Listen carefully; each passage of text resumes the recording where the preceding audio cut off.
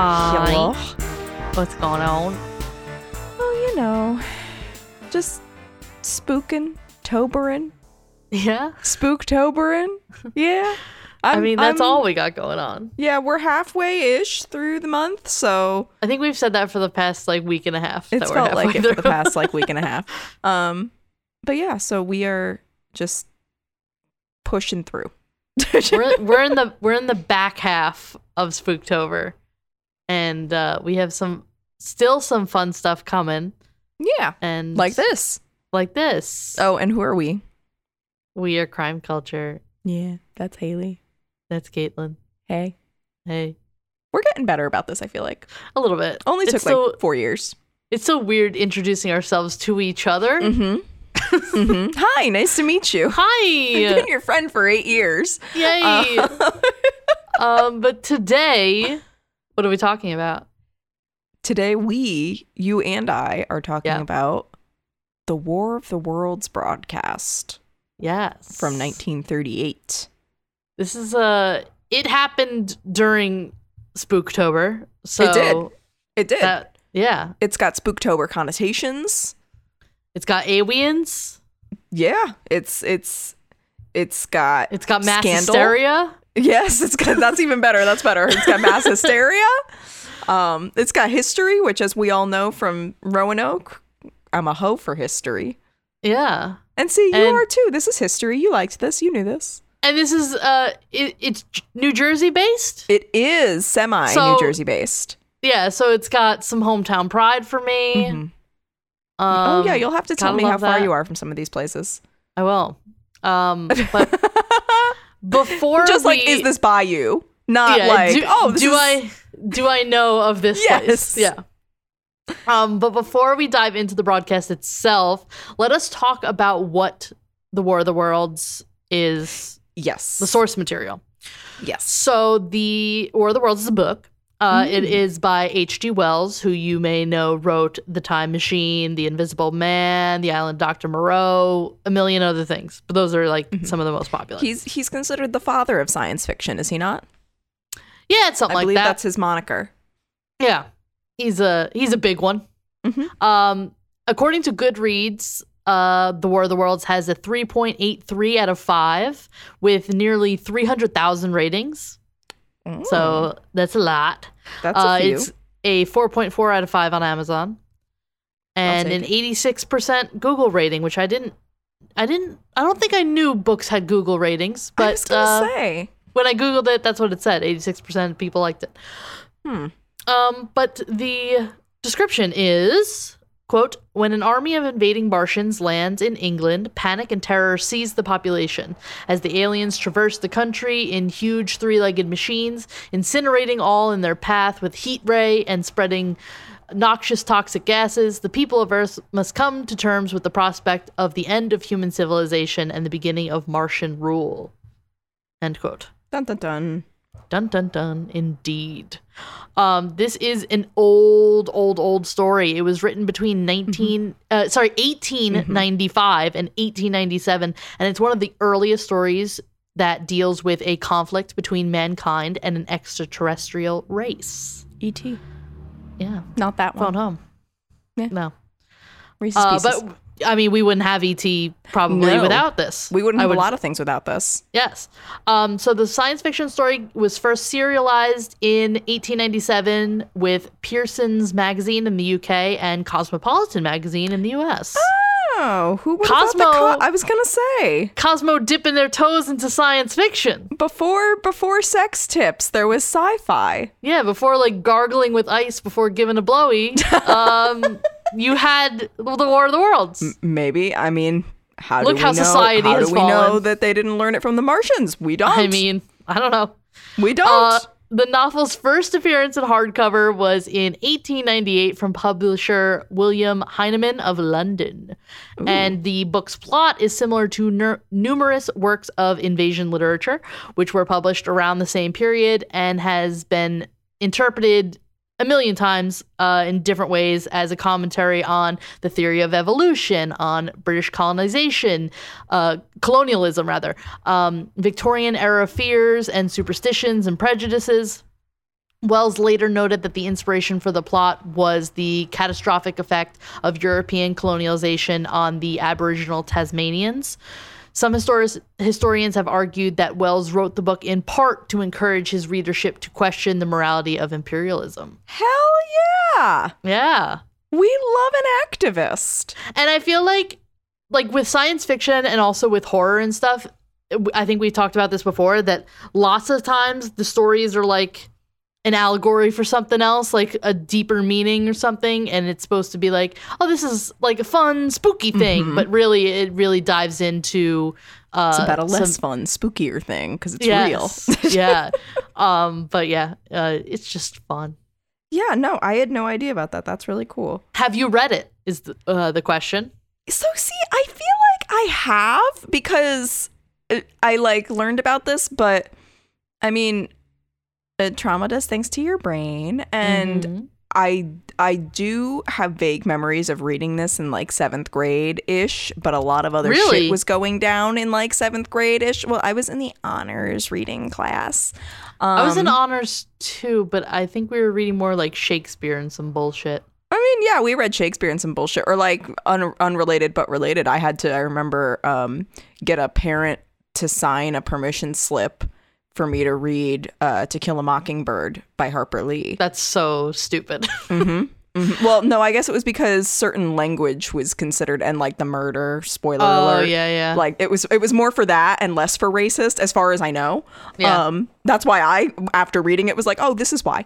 But yeah, I remember learning about it and reading it. I just don't remember, I cannot picture in my head where and when I read it, and I don't remember much of the plot except for what you've told me now is oh yeah, and then what I'm about to tell you is yeah. Well, apparently it's only 287 pages, so this is a fucking quick ass read. Again, it was first a serial in a magazine, so it would be little parts would be posted every time a new issue came out, much like Sweeney Todd.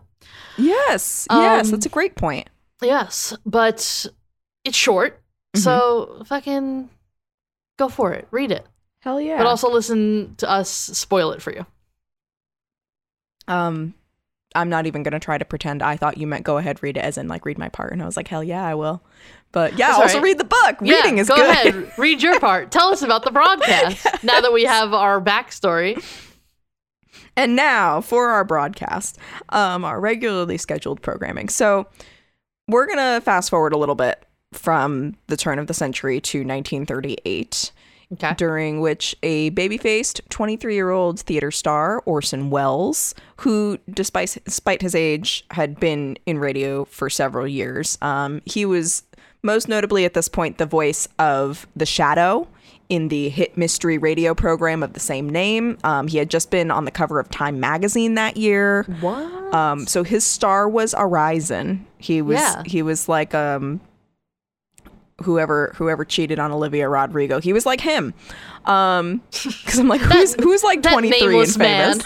that nameless man who I'm gonna keep nameless because I don't know enough of that story and don't want to get sued. But Orson Welles, he basically later discussed his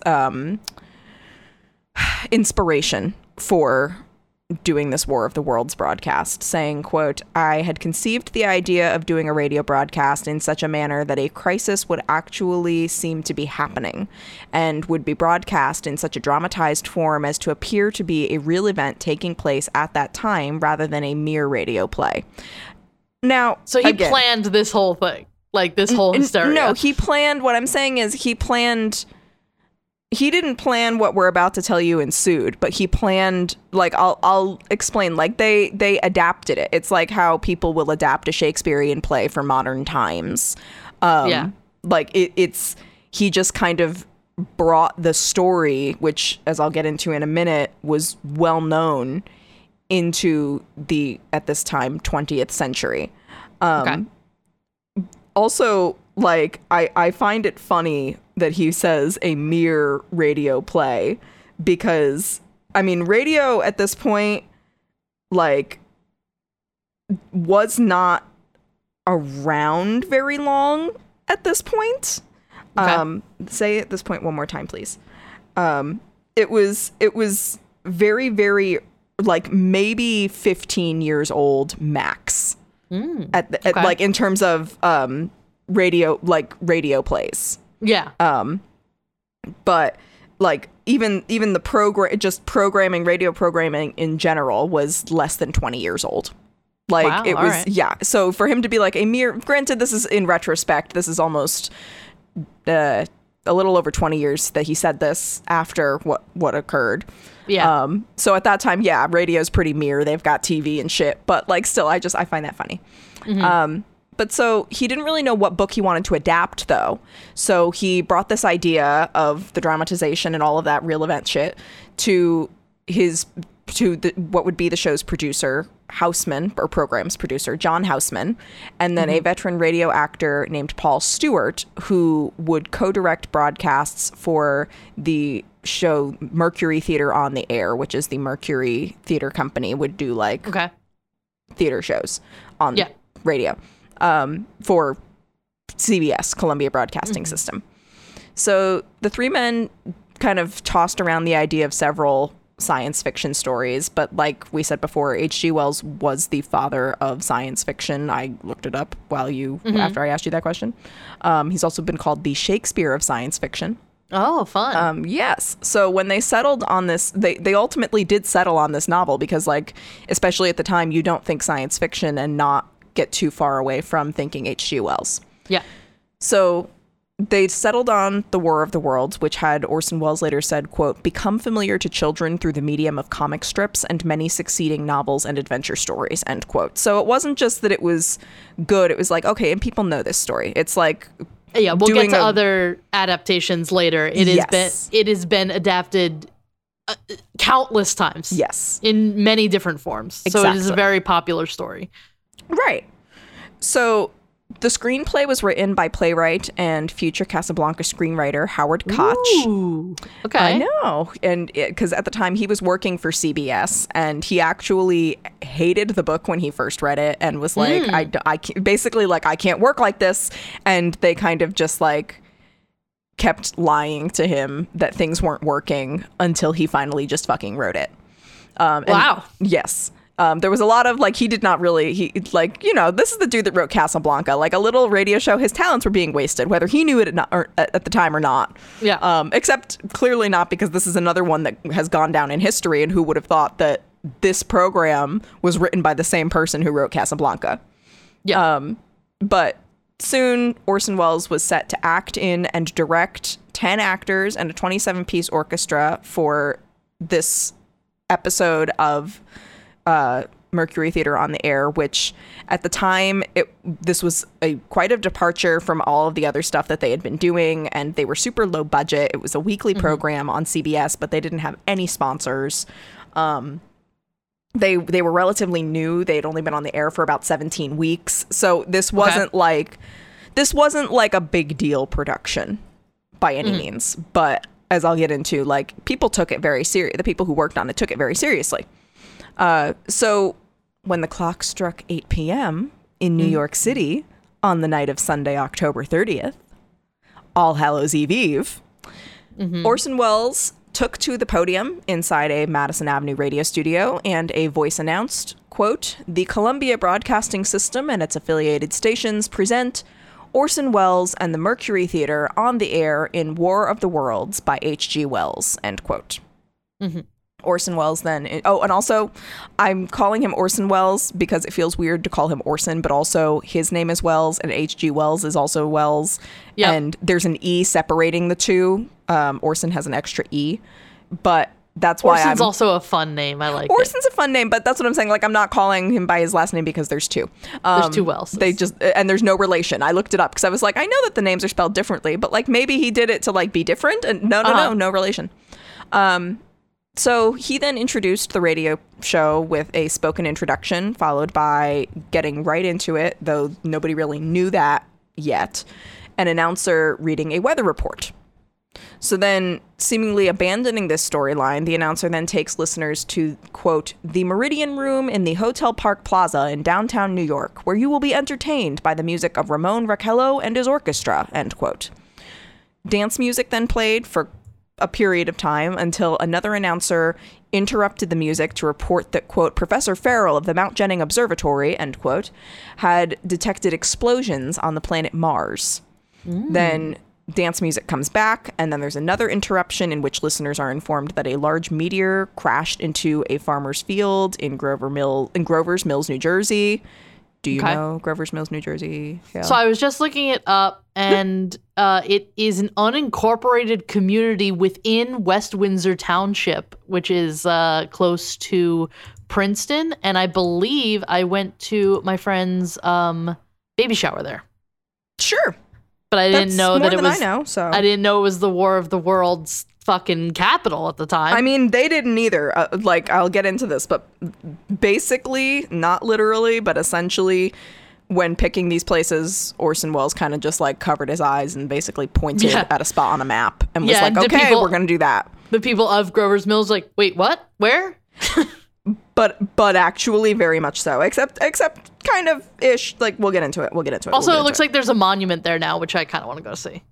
Oh, that's fun. I'll go with you. I'll go to the monument. Sounds monumental. I'm fired. So then an announcer. So they're saying this meteor crashed into a farmer's field in Grover's Mills, New Jersey, and then an announcer, like at quote unquote at the crash site, describes a Martian emerging from a large metallic cylinder, exclaiming, quote, good heavens, something's wriggling out of the shadow like a gray snake. Now here's another, and another, and another one. They look like tentacles to me. I can see the thing's body now. It's large as a bear. It glistens like wet leather. But that face, ladies and gentlemen, it's indescribable. I can hardly force myself to keep looking at it. It's so awful. The eyes are black and gleam like a serpent. The mouth is kind of V-shaped with saliva dripping from its rimless lips that seem to quiver and pulsate, end quote. So yeah.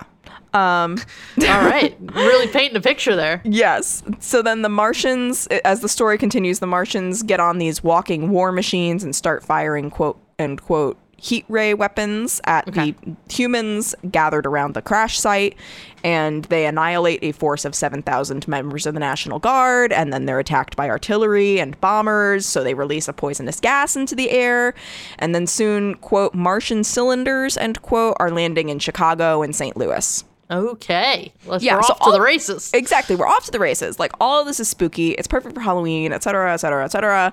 But before I continue, here's the thing. The 8 p.m. Sunday slot was considered the ultimate spot for radio. Mm-hmm. But while this was airing on CBS, ventriloquist Edgar Bergen, his comedy show Chase and Sanborn Hour was airing on NBC. So by the time it was over and people were tuning in to CBS, it was 8:12 p.m. So they missed the intro. And this story is underway at this point. Furthermore, the broadcast, like to kind of set the stage, for lack of a better word, it's taking place in a time where tensions are running super high. Yeah, 1938. Yes. We are a little over, like, we're about 11 months out from World War II starting. But there's, like, it's not like World War II just kind of like, flip a switch, it started. Like, there's shit leading up to this. Yeah. So, like, there's international worries about, like, the stability of European nations, and anti-Semitism is growing, and all of these other issues are rising to the surface. The Great Depression has just ended practically, and people had kind of lost their money, spent all their money, what have you. And just weeks earlier, the Great Hurricane of 1938, as my notes say, I wish I had extrapolated on that a little bit more, but alas, that had happened. So people are also on edge from that. And then plus the Hindenburg disaster had just been broadcast over the airwaves a year before. And that actually plays a pretty interesting and crucial role in this as well. But my point is, everybody is on edge. everybody is. It's like if they posted, or if they did like a fake news broadcast of a bunch of buildings getting attacked in 2002. Yes, but at the same time, like, radio is very new. So Yes. it's like if they did this, people would have been like, oh, They're taking like, it that's, very seriously. it's kind of like it's kind of like, actually no, I'll save it because somebody made a very good comparison. Yeah, and I'm gonna hold off on that. But yeah, so everybody's already on edge, and then furthermore, this play is extremely realistic. Orson Welles worked with some excellent people, like sound designers, all of it, to just really create a what's the word that I'm looking for? Like an all-encompassing An ambiance, yes. Well, that was by design, too. He wanted to make it seem very, very real. Yes, he wanted to make it seem very, very real, but he did not want to make it seem very, very real from the sense of, like, causing mass hysteria and making a name for himself. Like, it's like he wanted to do a good job, you know? He's literally a 23-year-old theater kid. Yeah. Like, okay, like, we all have that person in our heads. If you're thinking of me, like, get that image out of your head, but also, yeah.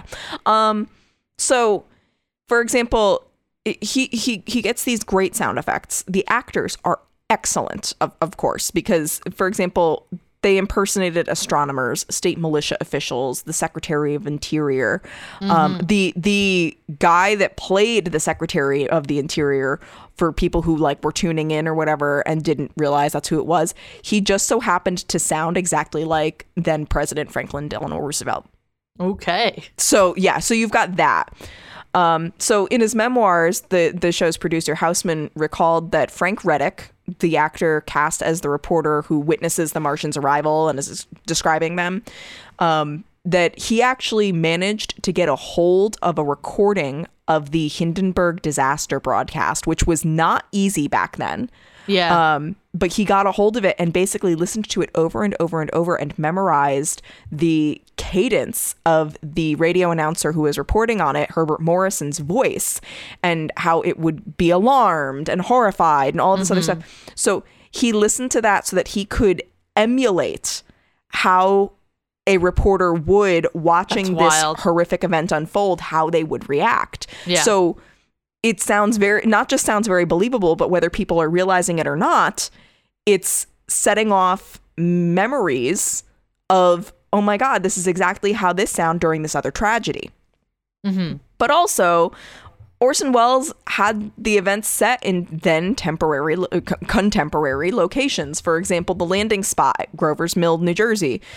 Like I said, that was chosen at random. He used a New Jersey road map, was just like, yep, that's where they're going to invade. Amazing. They dramatized the story with this style of like a musical program that's been interrupted by news bulletins, and that there's these eyewitness, quote unquote, eyewitness accounts.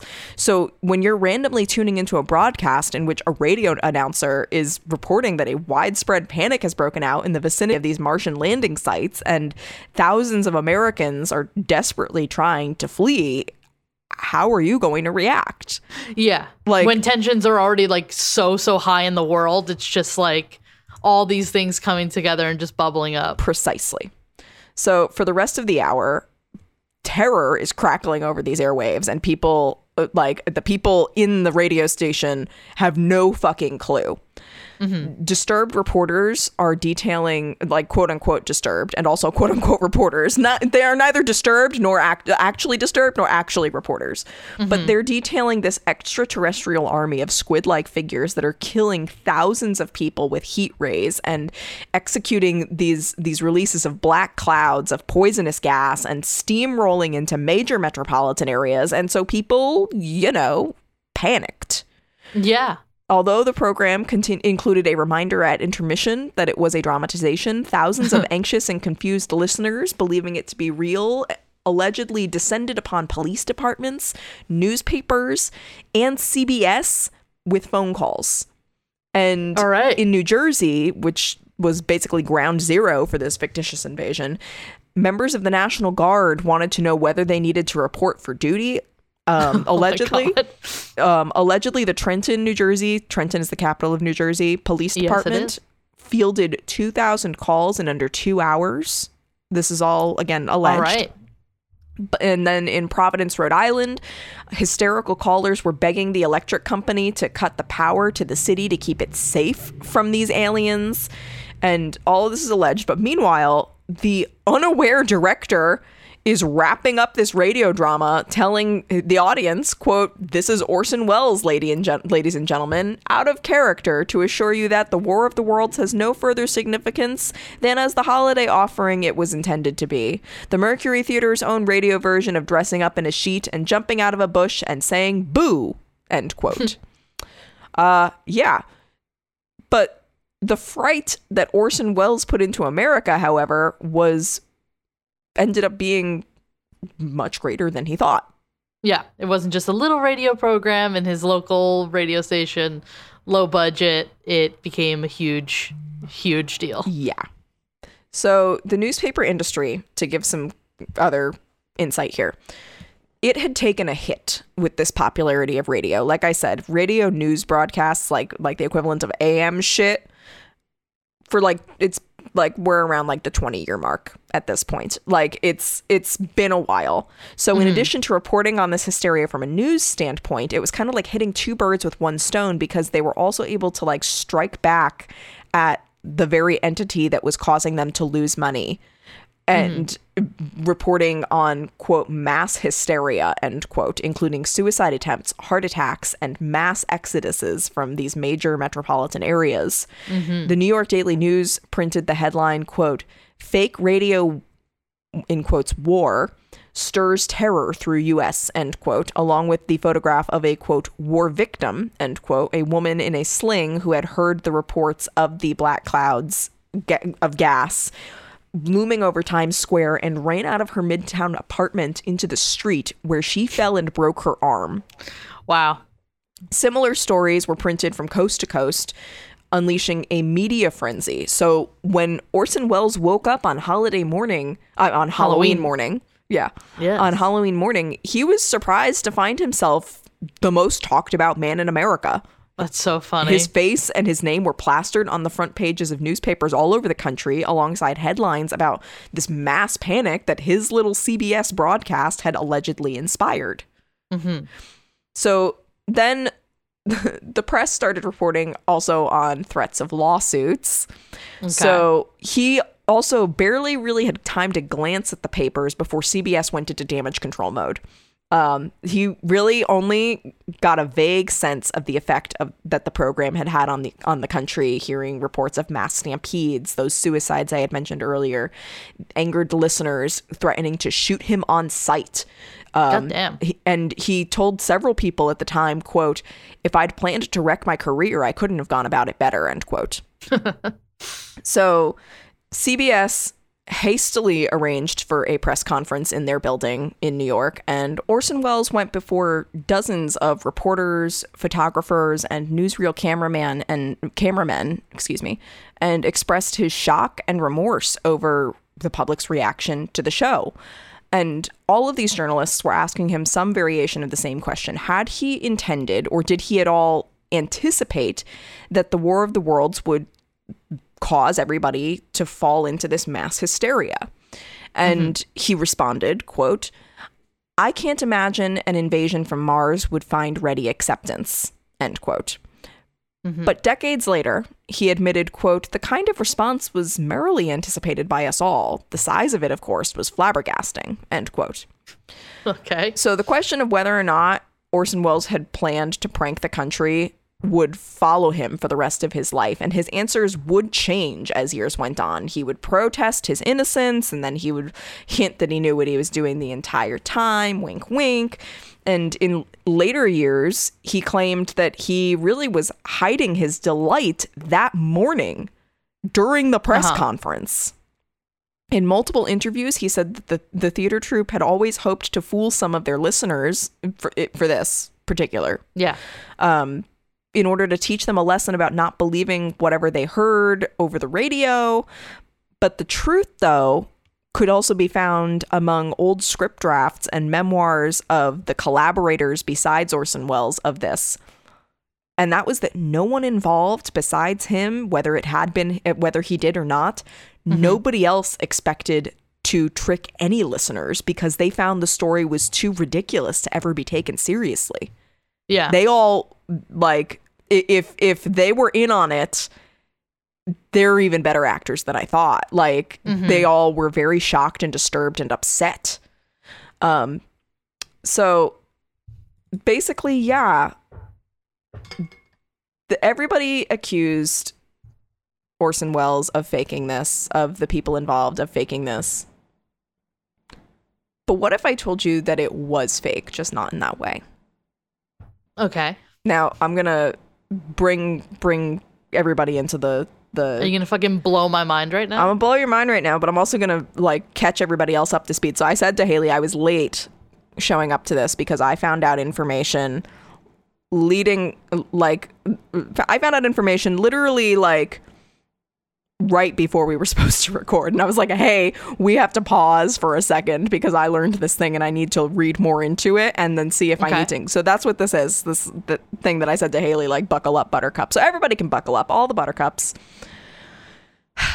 So in 2017, comedian Adam Conover of the series Adam Ruins Everything, and now he's on TikTok and he's fucking everywhere and he's great, he released as part of the series a Halloween special, which was episode 14 of season 2 of the series, titled Adam Ruins Halloween. And as part of it, he covers this broadcast. Okay. So per Conover, quote, "There's very little evidence that any such panic actually occurred. Very few people even heard The War of the Worlds because it aired at the same time as one of the most popular radio shows in the country, ventriloquist Edgar Bergen's Comedy Hour. In fact, according to a survey conducted that very night,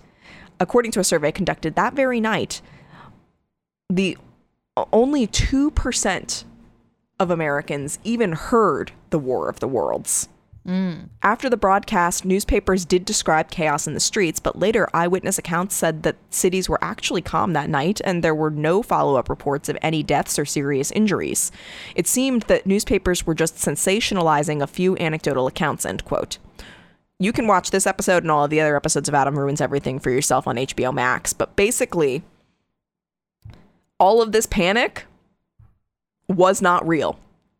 And it was not staged by CBS or by Orson Welles, who, again, was like kind of known, but kind of a not known at this point. No, according to Snopes, the stories of Wide Red Panic were not only, quote, likely, quote, mostly false, end quote, citing that content warnings saying the story was fictitious appeared 4 times throughout the broadcast. But basically, it was the newspapers. They wanted to make radio look bad. Yeah. So but it also, was all part of the thing. I have one quick thing. Yeah. And this is me being nitpicky. So they said that this also aired during Edgar Bergen's Comedy Hour. He was a ventriloquist.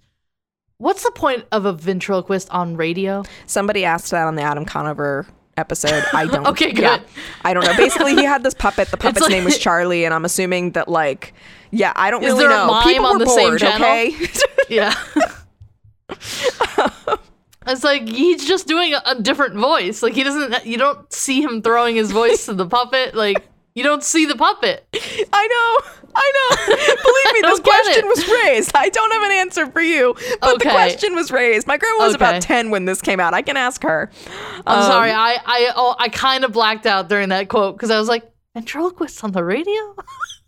I know we talked about it before, but it didn't connect to my brain until just now. TLDR, there was a survey that was conducted after the radio. I get it. The newspapers are trying to make radio look only bad. 2% of Americans had actually heard it. They were like, people are freaking out. Yeah. But that's not all. So on the season 2 premiere episode of the podcast docuseries, We Interrupt This Broadcast, that episode premiered on October 30th, 2021. It's hosted by longtime broadcaster Bill Curtis and narrated by NBC's Brian Williams of... Isn't he problematic? Yes, and also I was going to touch on that, and then also he's Allison Williams' father from Girls and Get Out, and that new weird fucking Megan movie that I will not be seeing, but what the fuck? I don't understand. But so Williams said that the lessons learned from the broadcast manipulation of information are still relevant today. Quote, think about it. Fake news, misinformation, disinformation. Think about what Orson Welles would have done in our world of deep fakes, or where the news we're getting is chosen for us by an algorithm that has never met us, end quote. Like, that's what I was saying earlier. So this isn't really so it's more like a deep fake. Yeah. Like, than it is like if somebody were to put something on TV, like whatever. Like of it's like if somebody did like a deep fake of it. And we've seen deep fakes that have been taken as reality, or it's no different than like when some celebrity is reported as being dead and it turns out they're still alive, but all of these news outlets pick it up. But yeah. So the Smithsonian Magazine also later published comments from Orson Welles saying that he never intended to deceive his audience, but at the same time acknowledged that the controversy definitely boosted his career. Yeah. While many bad press is still press. Oh, yes. And that's pretty much what happened here. While many lawsuits were filed against both Orson Welles and the CBS radio network, all of them were dismissed, and while the Federal Communications Commission did investigate the program, they found that no laws had been broken. So all that they could do was basically have networks agree to be more cautious in their future programming, but neither CBS nor Orson Welles was sanctioned. Okay. In fact, thanks to what became known as the, quote, panic broadcast, that radio program that I told you about, the Mercury Theater on the Air program, got its first sponsor. I tried to look up when it was, but I couldn't really find it, because I would have said how much this company is worth. But they got Campbell's Soup to sponsor them, which was huge then, huge now. Yeah. But especially back then, huge.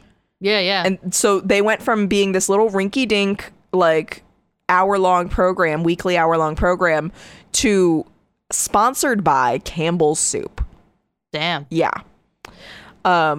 So, and then soon after this, Orson Welles, who had at this point done like some short films, and he'd done like one kind of rinky-dink film in 1938, he signed a deal to direct and I believe also act in the movie that not only would make his career, but it made him an Oscar winner. It is on numerous lists, including, I believe, the American Film Institute, their list of the greatest movies of all time, Citizen Kane. Citizen Kane would not have happened without this. Yeah. So that's the story of the broadcast, but also a fun fact that I found in my research that I wanted to share before I found the more fun fact that I just shared. Also after the after the broadcast. So one day H.G. Wells was driving through San Antonio, Texas, and couldn't figure out where he was, and he stopped to ask for directions. The person he ended up stopping and asking was none other than Orson Welles. That's fucking crazy. So the two ended up becoming friendly, and they even spent the day together. Aww. I know. I know. Isn't that cute? That's I fun. love that. That's wild. Right? Also, H.G. Wells must have been like 300 years old. What the fuck? Yeah. Yeah, he was a bit of an old boy. I don't know. I couldn't find what year this like little interaction took place, and for all I know, it could be fake. But I mean, I like to hope that it's real. I like to think that it's real. Yeah, and that's fun. I mean, it had to have been within the decade after this radio show premiered, because he died less than 10 years later. But the H.G. Wells, not Orson Welles. But yeah.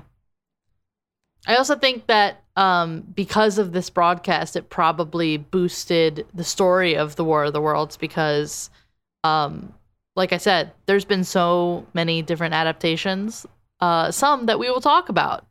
The first being in 1953, there was a movie adaptation called The War of the Worlds. It has an 89% on Rotten Tomatoes with an audience score of 71%, a Google score of 70%, and a 7 out of 10 on IMDb with 36,000 ratings. Damn. Yeah. And 1953, like, it's still, like, really good scores for that. Yeah. For that time period. And the critics' consensus is, quote, though it's dated in spots, The War of the Worlds retains an unnerving power, updating H.G. Wells's classic sci-fi tale to the Cold War era and featuring some of the best special effects of any 1950s film, end quote. And I think that's another fun thing, too, is that, like, you could take the general idea of this story and kind of put it, like, paste it into any time period and still make it, like an homage to the original, but fun and updated. Yeah. And I think that's what a lot of different adaptations have done. So the description of this movie is, quote, scientist Clayton Forrester, played by Gene Barry, and Sylvia Van Buren, played by Anne Robinson, are the first to arrive on site of a meteor crash. Soon after, an alien war machine emerges and begins killing at random. The Marines are called in, but they're no match for the aliens' force field. Forrester and Van Buren, however, are able to wound one of the creatures and procure a sample of its blood. They take it to Los Angeles, where they hope, through testing, to be able to discover the alien's weakness, end quote. And like I mentioned, 2 of the lead actors are Anne Robinson and Gene Barry. They were in a bunch of stuff in the old days, you know. Olden times. Olden times. I didn't recognize any other big titles. I tried to look up horror ones. I didn't really see too many of them. But fun fact, they will also appear in the next movie adaptation that I'll talk about, The War of the Worlds from 2005. So where are we? There's a couple homages to Orson Welles in the Orson Welles broadcast, including when the hatch of the Martian machine begins to unscrew, the same technique, a metal lid being turned on a glass jar was used to create the sound effect, like they did in the radio broadcast. And voice specialist Paul Frees appears on screen as a radio reporter around like an hour, 2-ish minutes, and does his famous Orson Welles vocal impersonation. Oh, fun. I love that. Yeah. It is the 1954 Academy Award winner for Best Effects, Special Effects, and nominee for Best Sound Recording and Best Film Editing. And the estate of H.G. Wells was so pleased with the final product that it offered George Pal his choice of any other of the Wells' properties, and he chose The Time Machine, which he made into a movie in 1960. Oh, that's the high movies. praise. Yes. The movie's physical media releases from the special DVD edition contains a bonus feature, the original Halloween 1938 radio broadcast of the Mercury Theater's episode of The War of the Worlds. Ooh, oh, and that So reminds fun. me, if you want to listen to it, the Library of Congress has it too. Oh, that's cool. Nice. I like that. They just remastered it in the past couple of years. So like you can listen to it like in audio high def, whatever that would be, which might also be high def. I don't know. I know nothing. I don't pretend to know anything. Elliot does the sound for this. Yeah. And it's his birthday when this comes out. So happy birthday. The next adaptation is probably one of the more modern, famous ones. It is the 2005 Steven Spielberg version. It's called War of the Worlds. It has a 75% on Rotten Tomatoes, 42% audience score, but an 81% on Google, and a 6.5 out of 10 on IMDb. And the critics' consensus is, quote, Steven Spielberg's adaptation of War of the Worlds delivers on the thrill and paranoia of H.G. Wells's classic novel while impressively updating the action and effects for modern audiences, end quote. Again, it's very easy to like keep doing this story and making it modern each time. Yeah. So this version, the description is, quote, dock worker Ray Ferrier struggles to build a positive relationship with his 2 children, Rachel and Robbie, while his ex-wife, Marianne, drops them off at Ferrier's house. It seems that as though it will just be another tension-filled weekend. However, when electromagnetic pulses of lightning strike the area, the strange event turns out to be the beginning of an alien invasion, and Ferrier must now protect his children as they seek refuge. Ooh. Quote. Yes. I do like that each version kind of has like a different story. It's not following the same people every single time, which is fun. This movie stars Tom Cruise. You know Tom Cruise from fucking everything. Scientology, Mission Impossible, which I saw a great meme today. It's like, after 6 movies, do they really believe that the mission's impossible anymore? Because he's been successful so many times. Yeah. He was also in Top Gun. I just saw the most recent Top Gun. It's fun. I liked it. Sure. Morgan Freeman is the narrator in this one.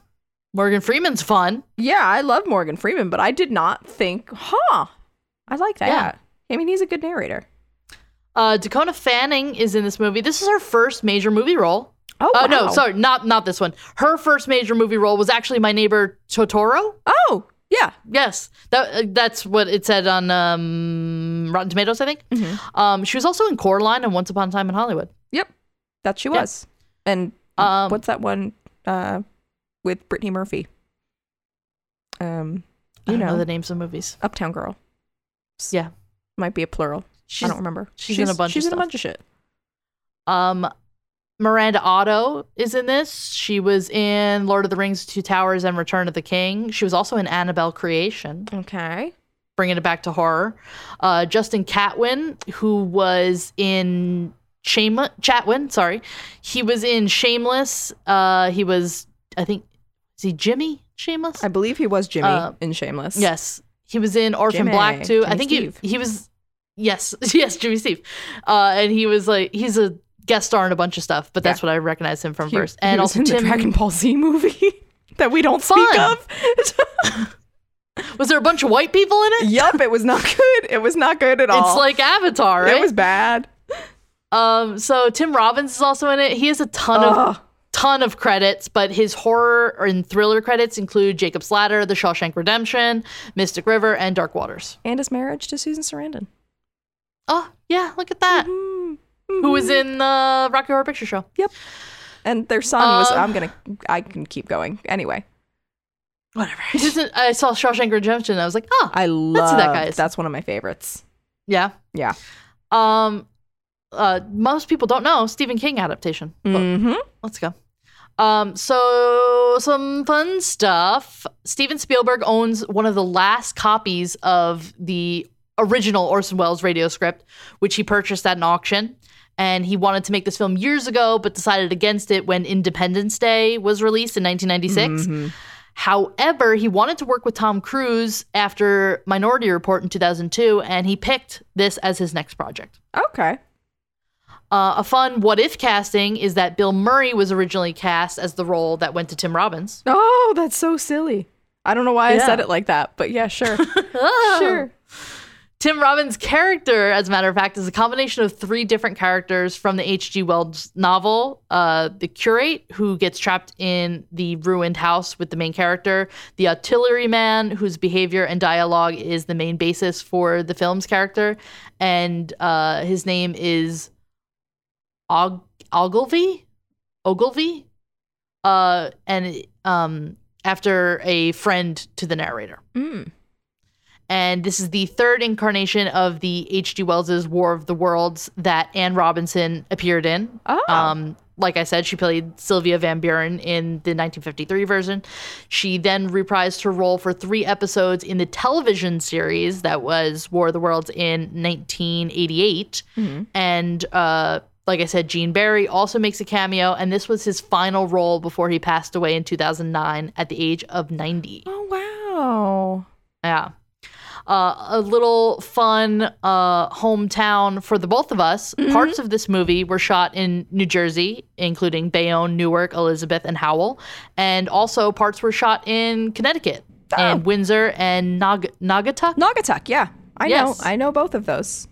That's our little hometown fun. Hey. And so due to Steven Spielberg's last-minute post-production work, he had to drop out of a scheduled appearance with Tom Cruise to promote the film on the Oprah Winfrey Show. And this was the episode of the couch jumping. I was going to say, is this... So oh my God, Spielberg he could have held his ass down. Yeah. And he didn't. Oh, Steven. I bet he never missed a press tour after that. Right? I just thought that was just like a fun piece of trivia. Oh, like, that's so crazy. Tangentially related fun. to the movie. So it was nominated for several Oscars, including sound mixing, sound editing, and visual effects. Dakota Fanning won Best Performance by a Younger Actor with the Academy of Science Fiction, Fantasy, and Horror Films. Oh, wow.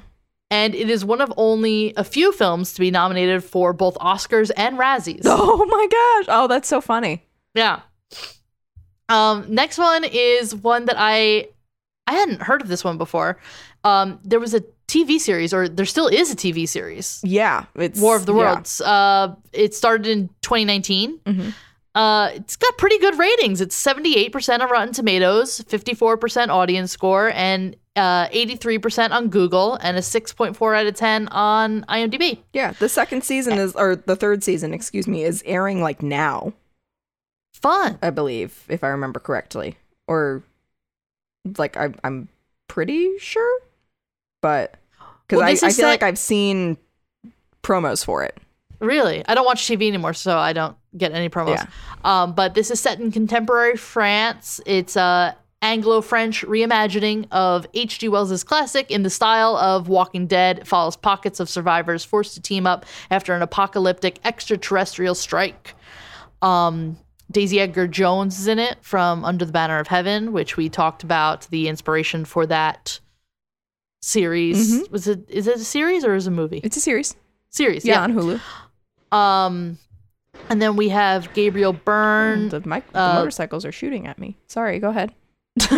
Lucas Haas, who was in Mars Attacks for 6 episodes. He was in Mars Attacks as a movie. Oh, it's you. Someone wrote it was in for 6 episodes. He was in.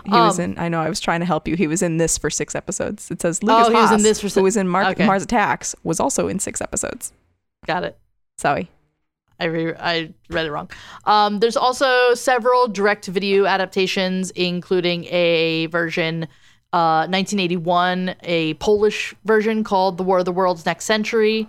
There's a direct-to-video version actually 2 of them in 2005. A sequel to one of those in 2008. There's one, a movie called Alien Dawn that came out in 2012 that's loosely based on the novel, and it's set in Los Angeles. There is War of the Worlds Goliath that came out in 2012, which is an animated sequel that's set 15 years after the novel. There's also a few fun parodies and homages.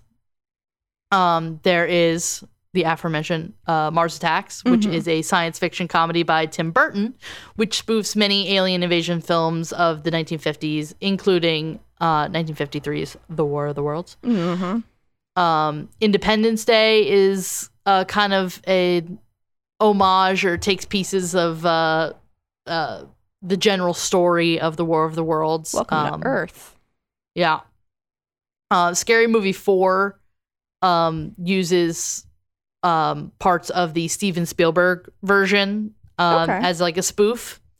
And then there's actually a bunch of adaptations and references to the broadcast drama itself.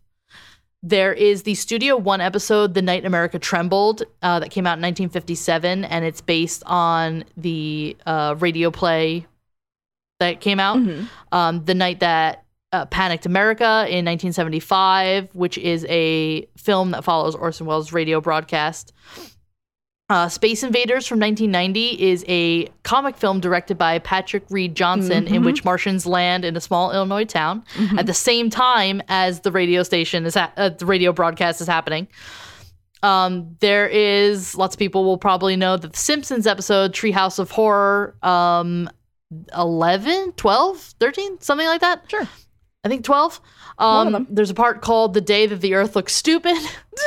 It came out in 2006, and it takes the idea of the mass panic, but in the end, once everyone realizes that it was a hoax, they won't fall for it again. It turns out that the aliens Kang and Kodos have successfully invaded Earth, and the episode ends with 2 aliens confused as to why they weren't hailed as liberators of Earth after destroying Springfield. And there's a comedy about a New Jersey town impacted by the broadcast called Brave New Jersey that came out in 2017. Oh, see, there you go. The more you know. And that's all the fun I think I have. Yeah. Right? I mean, that's all the fun that I've got. So if you've got any other fun and you've been holding out on me, I'm going to be a little hurt. But no, I mean, I guess I understand. We had talked about before we hopped on to record this, there is an entire Wikipedia article called List of Works Based on the War of the Worlds. So go to that. There is TV shows. There's more radio broadcasts. There is music. There's a musical that I know toured in the UK for a long time. There's games. There's comic books. There is a lot of shit. Yeah, you name it, they got it. Yeah. But so yeah. that's that. That's and it. I never know how to end these.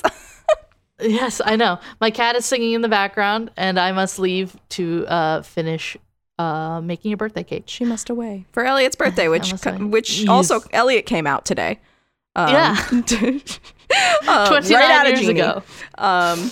So happy birthday, Elliot! Unless you're a Patreon listener, in which case it's tomorrow. But regardless. But yeah, that's our show.